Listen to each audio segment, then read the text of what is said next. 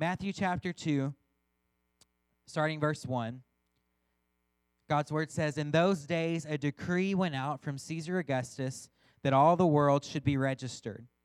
This was the first registration when Quirinius was the governor of Syria. And all went to be registered, each to his own town.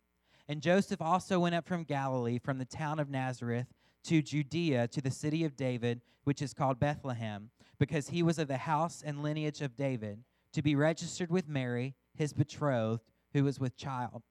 And while they were there, the time came for her to give birth. And she gave birth to her firstborn son, and wrapped him in swaddling clothes, and laid him in a manger, because there was no place for them in the inn." Now, if you just skip over to Matthew chapter 24 very quickly, I want to read a few verses there. These are the words of Jesus. And he says, "Therefore, stay awake, for you do not know what day your Lord is coming. But know this, that if the master of the house had known in what part of the night the thief was coming, he would have stayed awake and would not have let his house be broken into.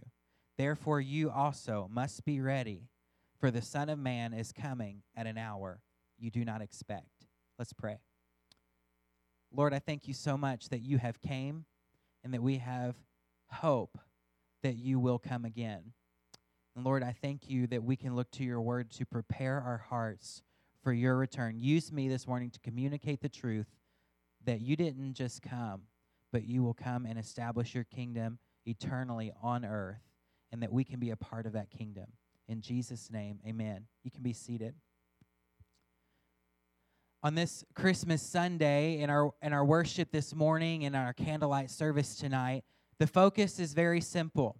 It's the story that even if people who've never gone to church, they know something about the story of the birth of Jesus Christ. We are celebrating who Isaiah called Emmanuel, which means God with us. We are celebrating what in John chapter 1 says, that God became flesh and that he dwelt among us, that he showed us his glory.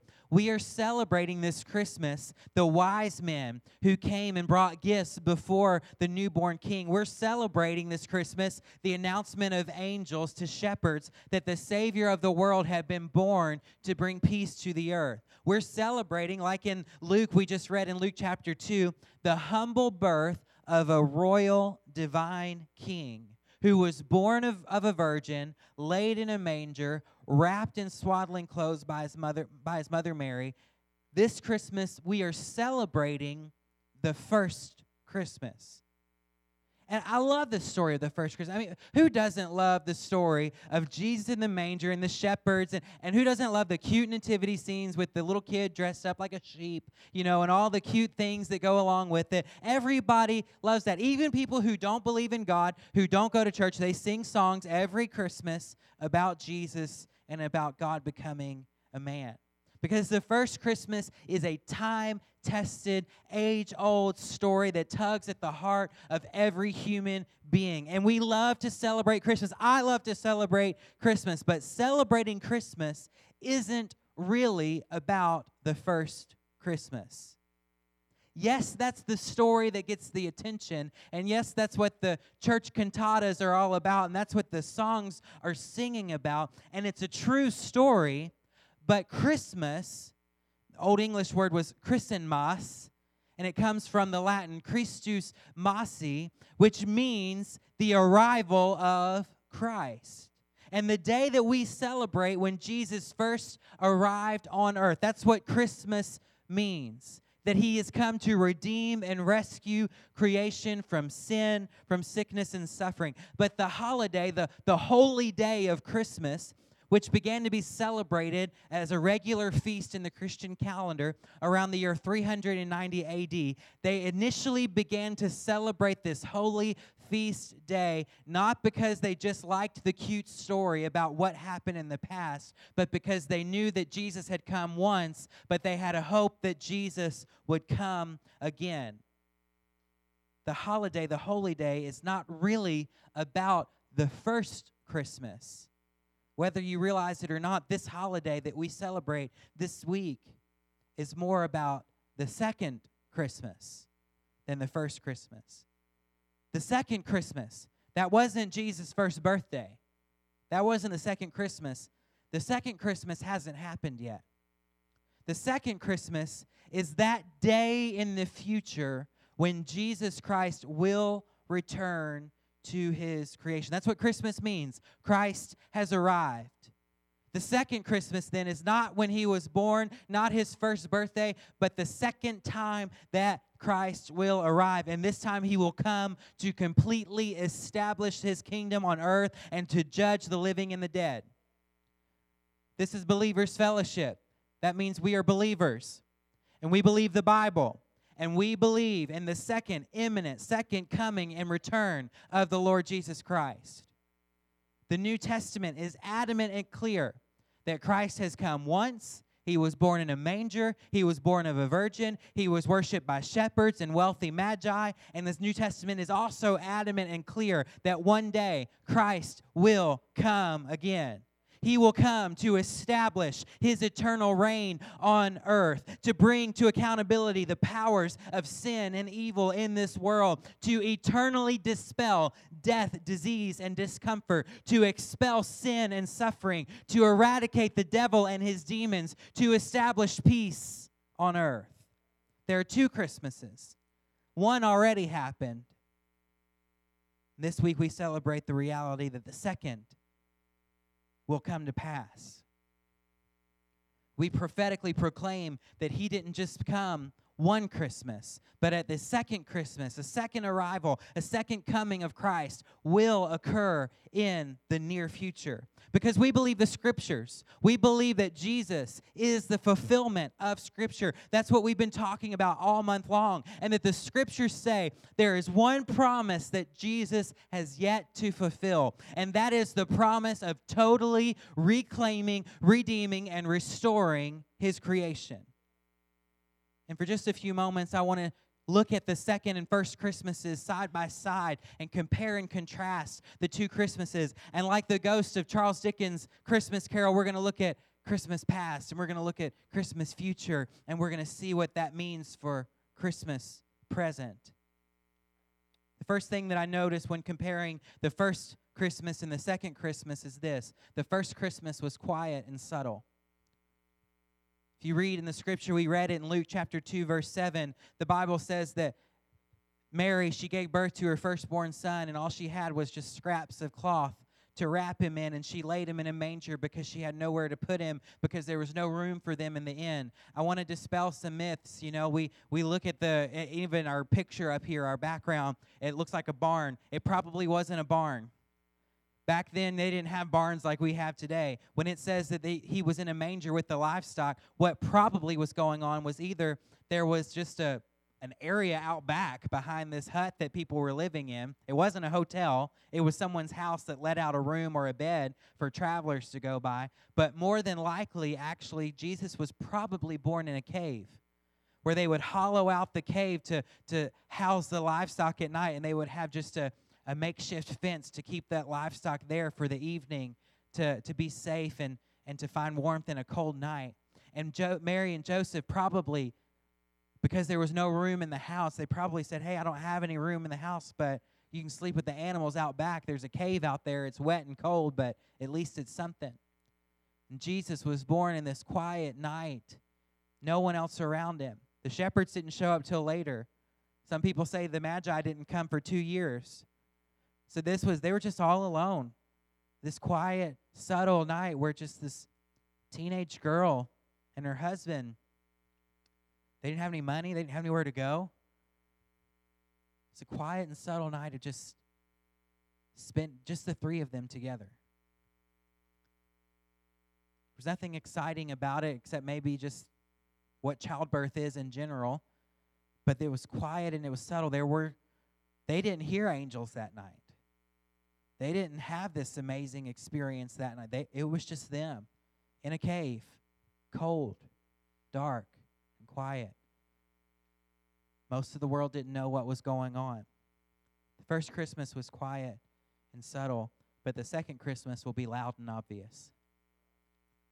1 Thessalonians 4, this is Paul writing. He says, one day, for the Lord himself will descend with a shout, with the voice of an archangel and the sound of the trumpet of God. And the dead in Christ will rise first. And then we who are alive, who are left, will be caught up together with them in the clouds to meet the Lord in the air. And so we will always be with the Lord. This isn't a dark day, and this isn't a quiet day. The Bible says that one of these days, one of these days, He's going to split that eastern sky wide open. And the archangel will shout and blow that trumpet, and every human being on earth will hear Christ return. It will be obvious. It will be loud. It will be cataclysmic. It will be exciting. Everyone will know what's going on. No one will wonder what exactly is happening. They will all see Jesus. In fact, when Jesus ascended into heaven after his resurrection, the disciples, they're sitting there looking at the clouds,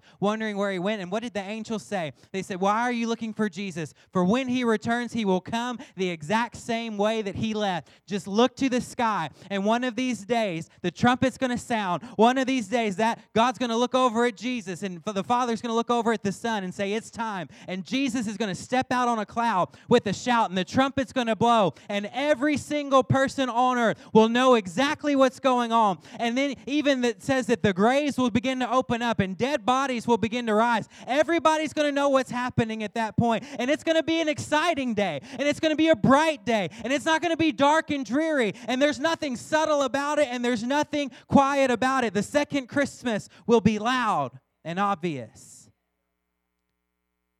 The Lord himself shall descend with a shout, the voice of the archangel, and the sound of the trumpet of God. And the dead, I'm looking forward to that day. I'm looking forward to that day when we begin to see that these graveyards that are up and down this highway are emptied out, and saints of old that have died before us and gone before us faithful go to meet with the Lord in the air, and they're going to have a new body. You're not going to see zombies. There's not any of this Walking Dead kind of stuff. A new glorified body. I'm going to have a new body.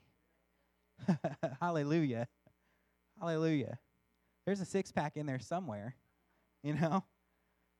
One day he's going to reveal it. It's going to be a glorified body. Are you excited, Katie? I need to shout.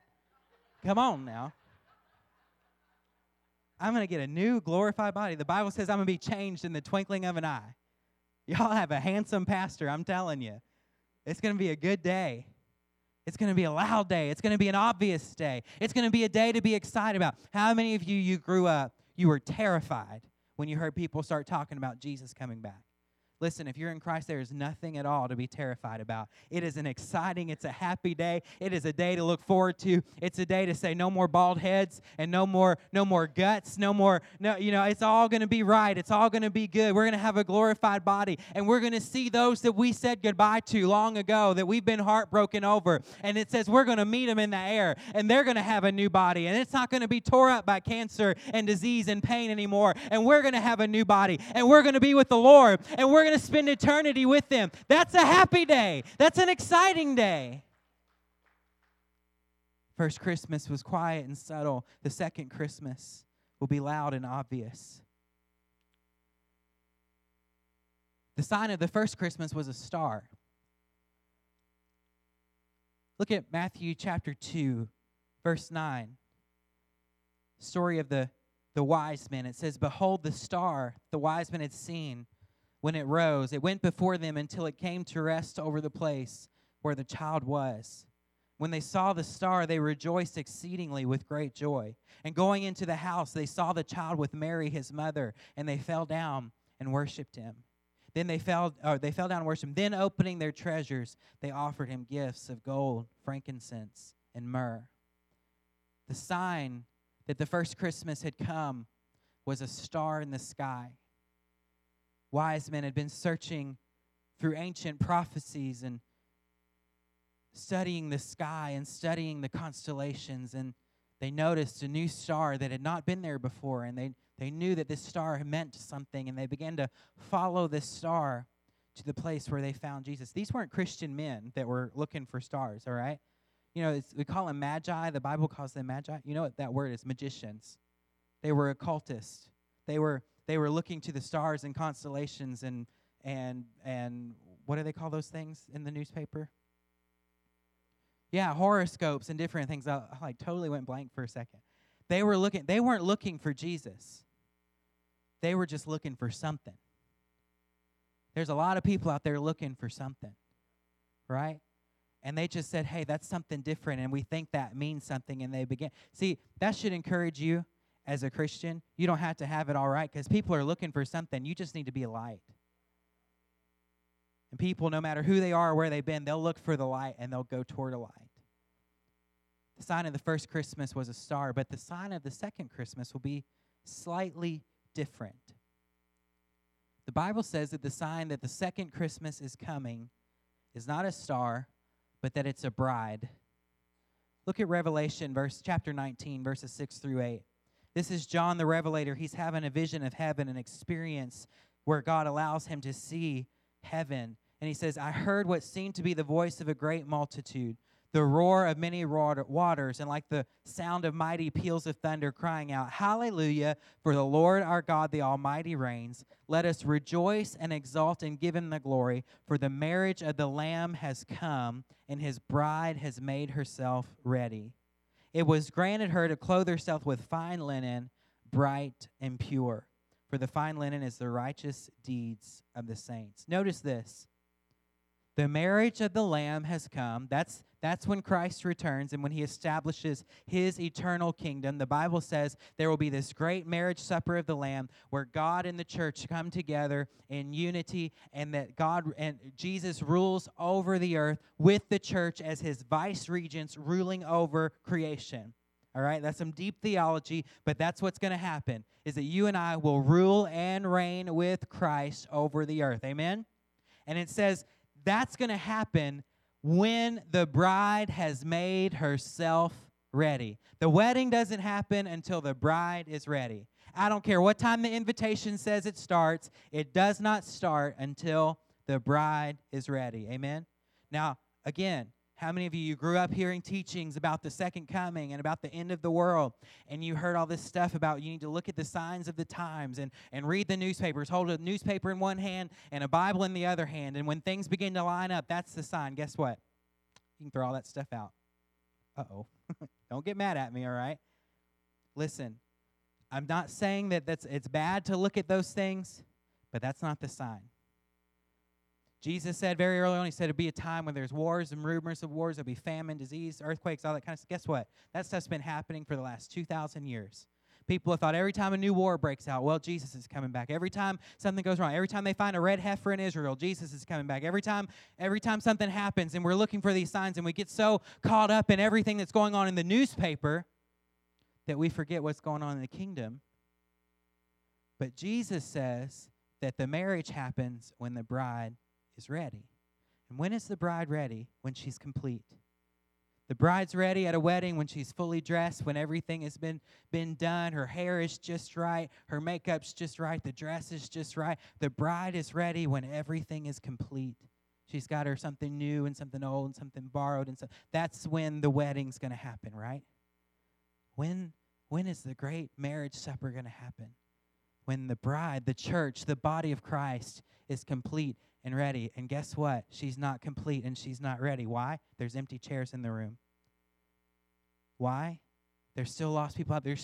There are still nations of people that have never heard the name of Jesus. In our age of the great technology we have and the ability to communicate across the globe and at nanosecond speed, there are still tribes and groups of people that have not had an adequate witness of the gospel. And the Bible says that Jesus won't come back until the gospel has been proclaimed and preached to every nation and every tongue. How do we know when things are about to wrap up? When the bride has made herself ready, when she's become complete, when all the things have come together, when those lost tribes and people that have never heard the name of Jesus, they finally hear who Jesus is. Why do we do missions? Why do we give to people to go across the world when there's lost people right here? Because guess what? The lost people right here have 30 churches down on this highway in this county to go to. But there's nations across the world, they have no witness of the gospel. They know who Coca-Cola is, they know who Ronald McDonald is, but they've never heard the name of Jesus. The bride has to get ready. How does the bride get ready? When we, as the church, go out and bring in the nations and bring in the people and bring in people who say they've never had a witness, they've never had an opportunity.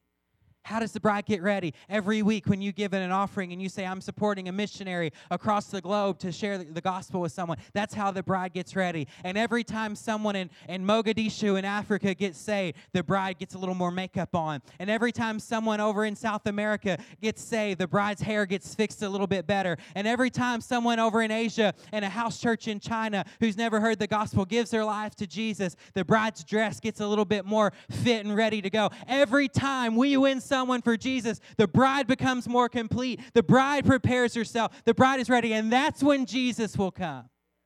The sign is, so I know there's a lot of books that are sold and people on TV that tell you to watch this and watch that. Let your pastor teach you for just a minute. Don't worry about that stuff. Don't worry about what's happening in Washington. Don't worry what's happening with a embassy in Israel. Don't worry about any of that. Watch the church. Watch the bride. Watch as the bride gets ready. That is the sign. And how do we help it go along? How do we bring this forward? We expand the kingdom. And as we expand the kingdom, the bride is made more and more ready. And Jesus will come back for a bride who is dressed in fine linen, bright and pure. That's the sign of the second Christmas. This is good teaching. I know this isn't your typical Christmas message, but you need to hear this. Because what you believe about this determines how you live as a Christian. If you believe it's just about me and I'm going to hold on to the rapture, that's what you'll do. You'll just sit around with your own holy little self, and you won't take anyone to heaven with you, and you'll just hope you get to go when the trumpet blows. That's not how it works. But if you believe that I'm supposed to participate in this thing and making the bride complete, then you will give it an offering. You will go on a mission trip. You will go when Jesus calls you to go across the globe to share the gospel, because you know I'm part of a bigger picture, and I'm looking forward to a marriage supper where the complete bride is brought before her groom, Jesus Christ. This is good. The first Christmas, the sign was a star. The second Christmas, the sign is a bride. The first Christmas was initiated Christ's kingdom. Initiated Christ's kingdom. Look at Luke chapter 1. This is the angel speaking to Mary before she gives birth.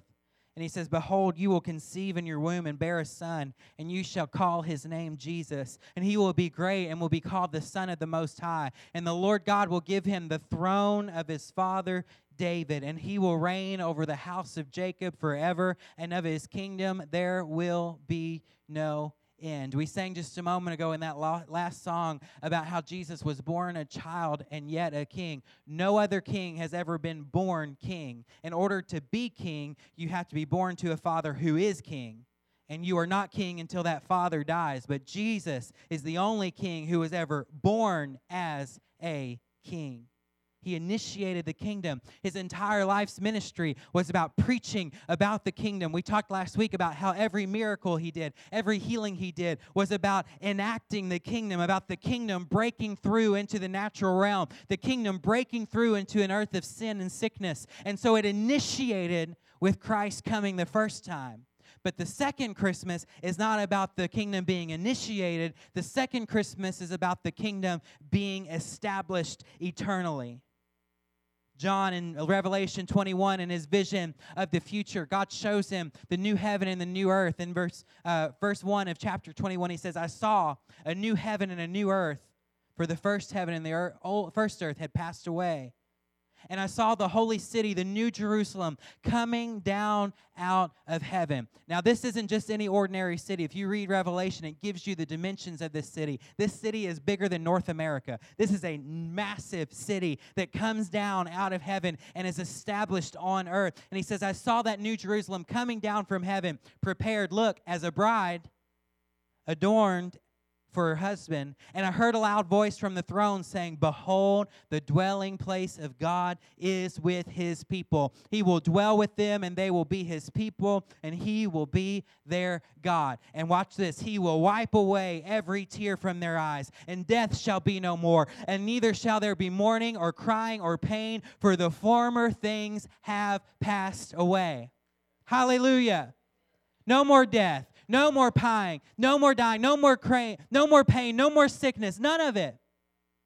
When the new heaven and new earth is established, and it's not just a temporary kingdom, and it's not just a kingdom that's gradually growing like it is now, but it will be a kingdom that is forever established. It will be a kingdom where there is no death, there is no dying, there is no pain, there is no sickness, there is no heartbreak. He will wipe away every tear from every eye, and we will spend eternity in perfection with him. That's something to look forward to. It is an eternal, established kingdom when Christ returns.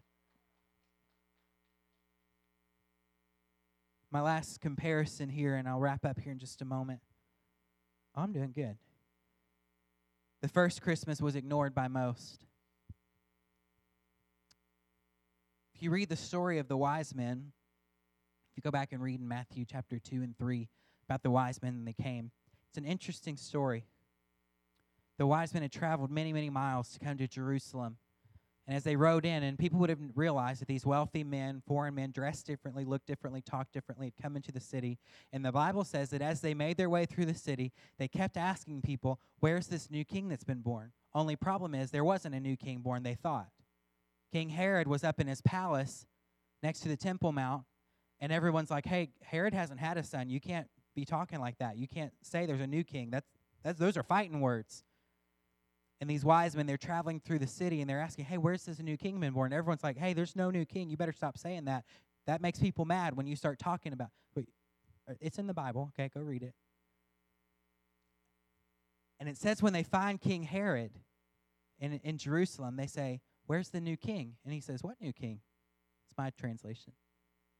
And they say, we saw his star in the sky, and we followed to find the birth of this new king. The Bible says something very interesting. When Herod hears this, now this is a direct quote, it says that Herod and all of Jerusalem were greatly troubled. What's that mean? That means that King Herod and everybody in the city knew why those men were there and what they were there to do, and it troubled them. Did you know that Bethlehem is exactly 6 miles from Jerusalem? We stand right now approximately 6 miles from Danville Elementary School. That's how far they had to travel after they spoke to King Herod to go and find the baby Jesus. My question is this: if Herod and all of Jerusalem knew why they were there and what they were going to do, why didn't anyone go with them? Even just out of curiosity, these wealthy men have come into town. They dress differently. They talk differently. They obviously are very wealthy, and they have come to worship who they call a newborn king, and it's only 6 miles away. No one went. You can walk 6 miles in a few hours. You got a horse, you can get there in less than an hour. No one made the effort. No one said, hey, what's this about? And maybe we should go check out what this is, even out of just curiosity. Herod actually says, hey, you go and find him and then come back and tell me about it. Herod couldn't be bothered. The king, who wouldn't have even had to go himself, someone was going to drive him there, pull him on a chariot or something. Easy trip. No one went. The first Christmas was largely ignored by the entire city of Jerusalem, the entire religious establishment of his day. It took some heathen foreigners who didn't know anything about God to come and say, hey, we've come to worship this king. It took poor shepherds that were outcasts of society to say, I'm going to come and worship. Everyone else ignored the first Christmas. But the second Christmas will be impossible to miss. The truth of this is that it is possible right now to go through your life and ignore Christ.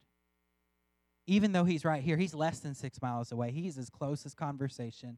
He is as close as breath. He is as close as you calling on his name. And yet so many people ignore him. But there will be a day when it will be impossible to ignore who he is.